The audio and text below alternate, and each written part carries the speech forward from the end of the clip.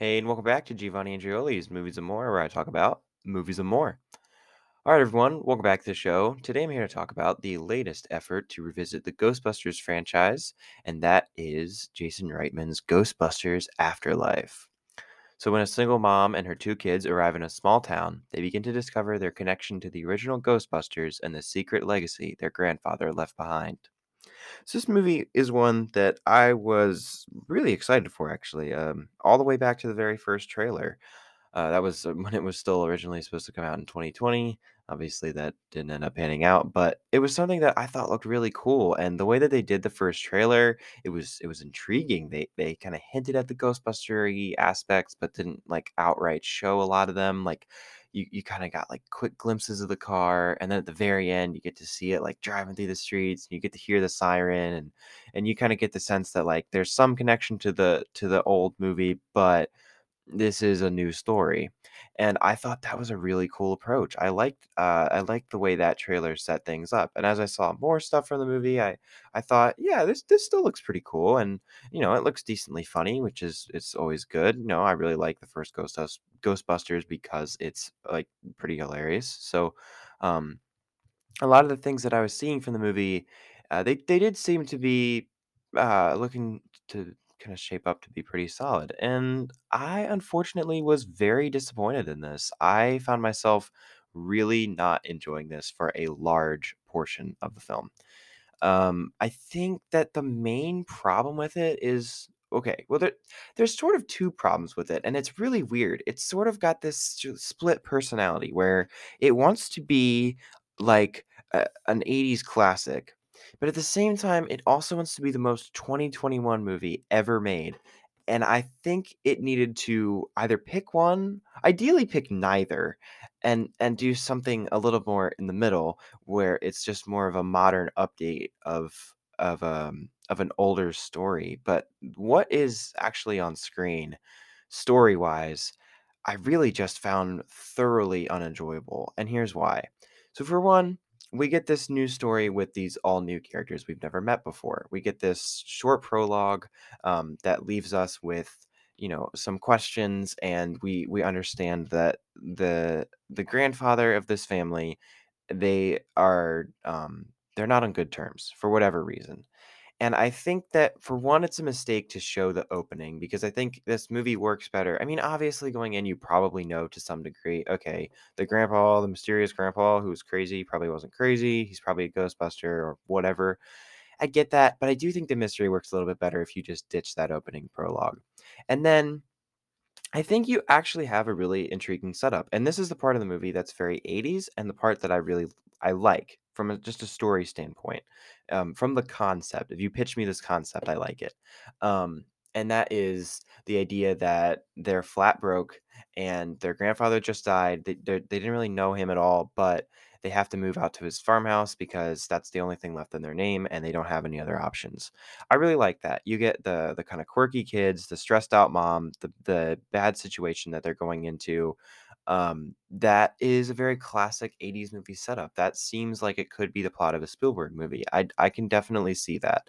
However, I think the problem lies with the characters a lot of the time. Now, that's not to say the actors. I think everyone's pretty good in this, especially McKenna Grace. I would say that she's probably the best of anyone in this movie. Paul Rudd is probably a close second. I think he's really funny in this, but he is just kind of playing Paul Rudd.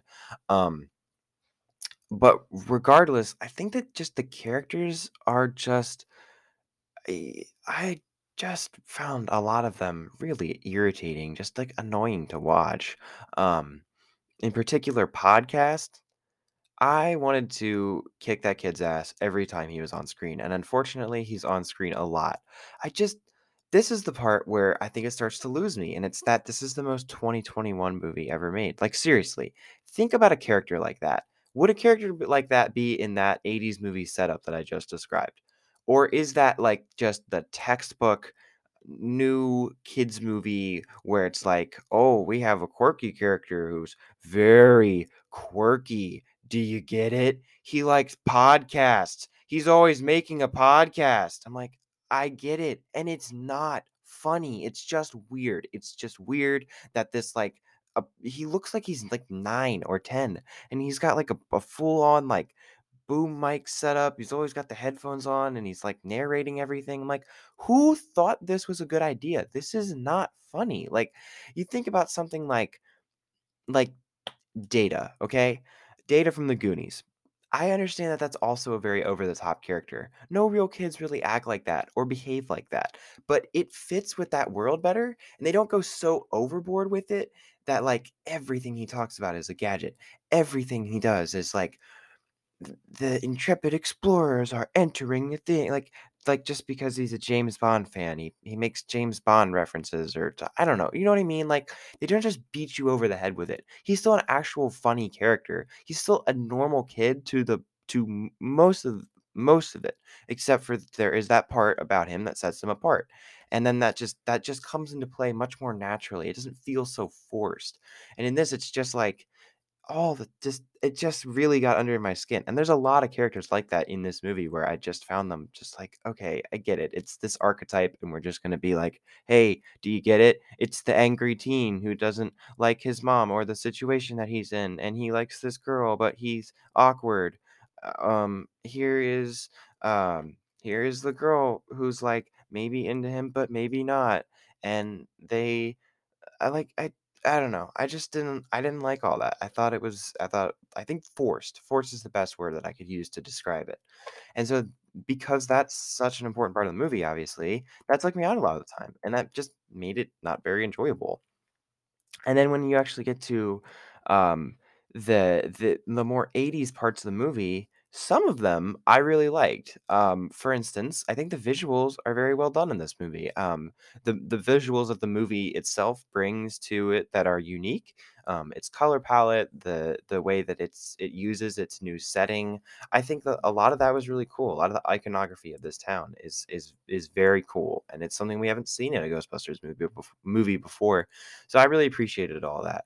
And I like the new Slimer-esque ghost. I thought that he was really cool. Apparently Josh Gad played him. Not really sure why they keep hiring all these really famous actors for stuff where it's like that could have been literally anyone. Like they must have paid Josh Gad like six figures to $1 million to do the which is all this ghost does. Like what?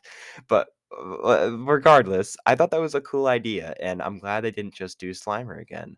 But at a certain point, I do feel like, well, they might as well have because everything else about this movie is exactly the same as the first one. It's the same villain. Gatekeeper and Keymaster are two of our main characters.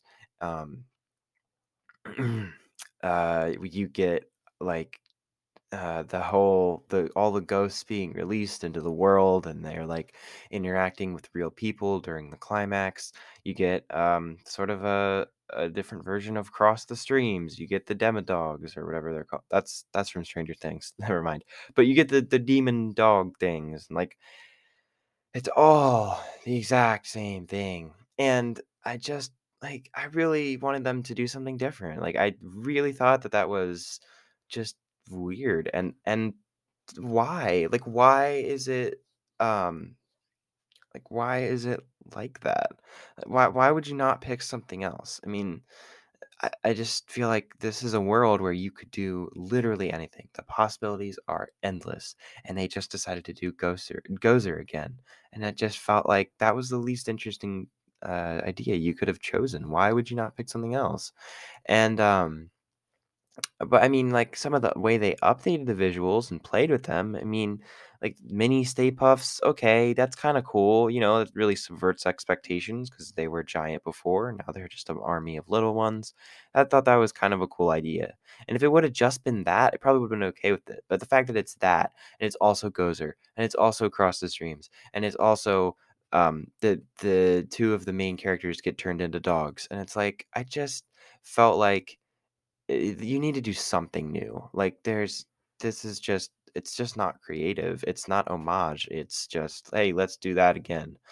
And I mean, I did think it was cool how like sometimes the ghost can kind of rip at the streams and like kind of pull them apart or like use them to whip the character who's on the other end of the stream around. I thought that was kind of cool. The way that they updated the way the dogs look, but still kind of give them that janky, like not totally real look that the first one had, but they do look more real and like they're more part of the world. I thought that that was pretty well done. But at the end of the day, I really found myself wishing that they would have just done something else and kind of blaze their own path more. And I think that goes for a lot of aspects of this movie. For instance, there's like just so many references to the first one to the point where it almost feels like, okay, please stop. I think the worst one is like, could I have one phone call? And then he's like, sure. Who you gonna call? Like, oh my god, please stop. Like, what? Stop with this. We don't need to work in every single thing from the first movie. And I don't know. So I'm really split on this because there's a lot of aspects about it that I do think are pretty cool and pretty well done, but overall, I just found it to be a not very enjoyable experience.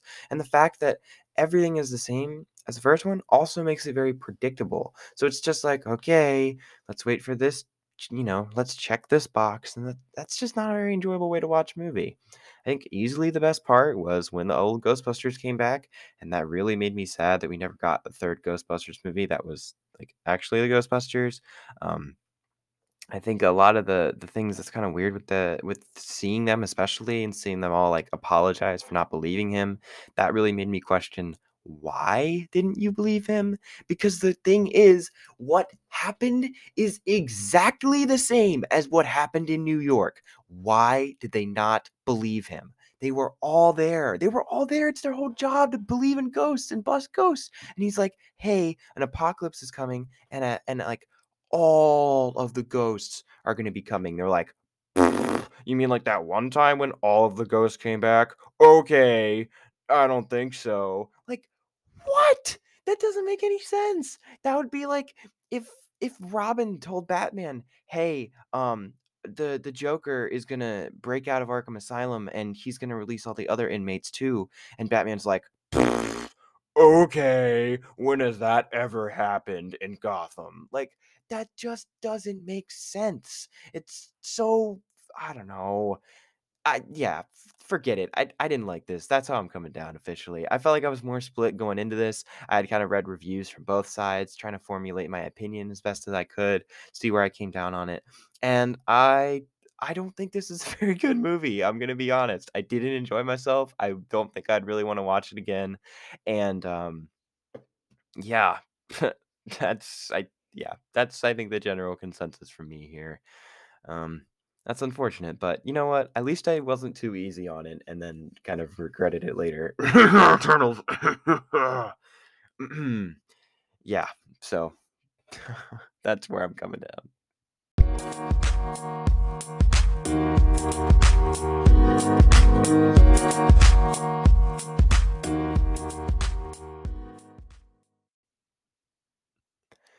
All right, before I get out of here, I want to say that I am grateful for my co-op finally being a thing. That's a really exciting development in my life recently. Co-op is basically a thing where through my vocational school, I don't have to go to school anymore. I just kind of go to work, and it's a job that's tied into the thing that I'm learning about in my tech program anyway. So it's like I don't have to go to school. I get paid to not go to school, and it's like this is the perfect setup. So I'm very appreciative that that finally went through. It was a long process to get there, but now that it's finally up and running, I think it's a really great opportunity, and I like doing that a lot more than I like going to school. So I'm very grateful for that. All right, you know the drill. Rate, review, subscribe if you get podcast. 5 stars, super helpful. After that, you can go ahead and tell a friend about the show if you think they would enjoy it. Word of mouth is one of the best ways to spread the word about the podcast. So thank you if you've done all that, and thank you in advance if you are going to. But in the meantime, thank you as always for listening. That's the most important thing that you do for me. And yeah, until next time, who are you gonna call?